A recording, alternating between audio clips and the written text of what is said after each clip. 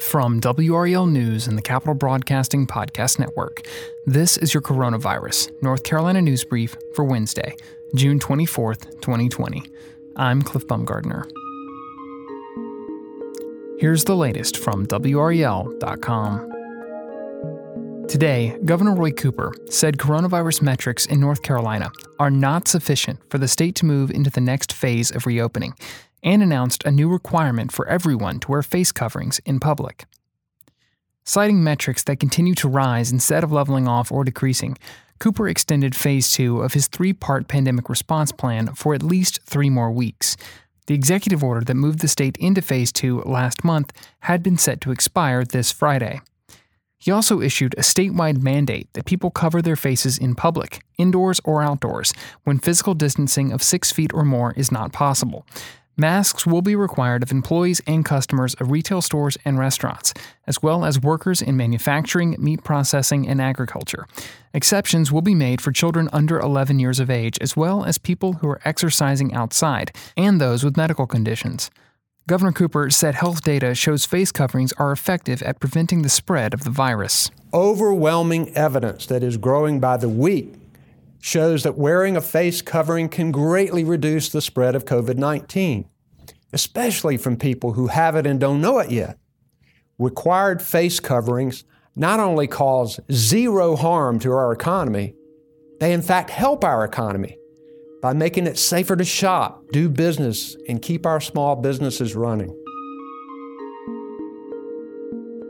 Coronavirus hospitalizations and caseloads have hit new highs in over a half-dozen states as signs of the virus's resurgence mounted, with newly confirmed infections nationwide back near their peak level of 2 months ago. After trending downward for 6 weeks, the U.S. caseload has been growing again for over a week, particularly in the South and West. Some 34,700 new cases were reported nationwide yesterday, according to a count kept by Johns Hopkins University. In North Carolina, hospitalizations due to the virus topped 900 for the first time yesterday, continuing a trend in recent weeks. Since the first case was detected in early March, more than 56,000 people have tested positive for coronavirus in North Carolina. The state recorded its second highest one-day total of new virus infections today at 1,721.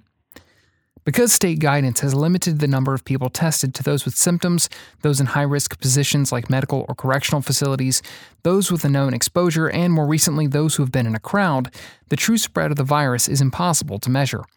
Many people who contract the virus show no symptoms. Others suffer what feels like a bad case of the flu. But as of recording, the virus has been fatal for at least 1,294 North Carolinians. Earlier this week, Dr. Anthony Fauci told a congressional committee he was cautiously optimistic a COVID-19 vaccine could be available by the end of the year. But researchers from Duke University who are working on such a vaccine say that timeline isn't realistic. The consensus among the Duke experts WREL News spoke with was this: while it's possible some people will be able to get a vaccine this year, it will not be widely available. One Duke researcher in Singapore, who's working on a vaccine, said they are in the animal testing phase right now but hope to move to clinical trials soon. The researchers explained that it will take a while to learn if the vaccine is effective. Then there are practical considerations. Manufacturing millions or billions of vaccines will take a lot of time. One researcher said that while it's possible a vaccine could be approved this year, scaling to meet the needs of the global pandemic will take longer. Duke researchers said they think this time next year is a more practical goal for when a vaccine might be widely available to the public. And lastly, more than 1 million people in North Carolina have filed for unemployment benefits since the pandemic began, making it a very challenging time to find a new job.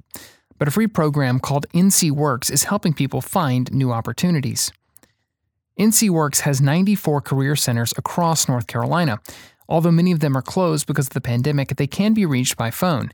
Job seekers can also access a database of available jobs and chat with career counselors on the NC Works website. NC Works also has experts available to provide necessary training or to help update resumes. Brenda Wilkerson, a spokeswoman for Capital Area Workforce Development, said while many industries have shut down during the pandemic, workers may have skills that are applicable in other fields. She says the main goal of NC Works is to, quote, build a strong workforce in our area so that our businesses have the talent that they need. If that requires transitioning people from one industry to another or one occupation to another, then that's what we want to do. During the last program year, NC Works was able to help more than 30,000 people find new jobs. Half of those were helped directly by NC Works staff, while the remainder used the resources available online to build resumes, search for jobs, and take advantage of available workshops. More information can be found at ncworks.gov. This has been your Coronavirus North Carolina News Brief for Thursday, June 24th, 2020. As always, if you like the information and resources you get from this show, let us know. Leave a rating and review wherever it is you listen. And while you're there, don't forget to subscribe so you don't miss our new episodes. Thanks for listening.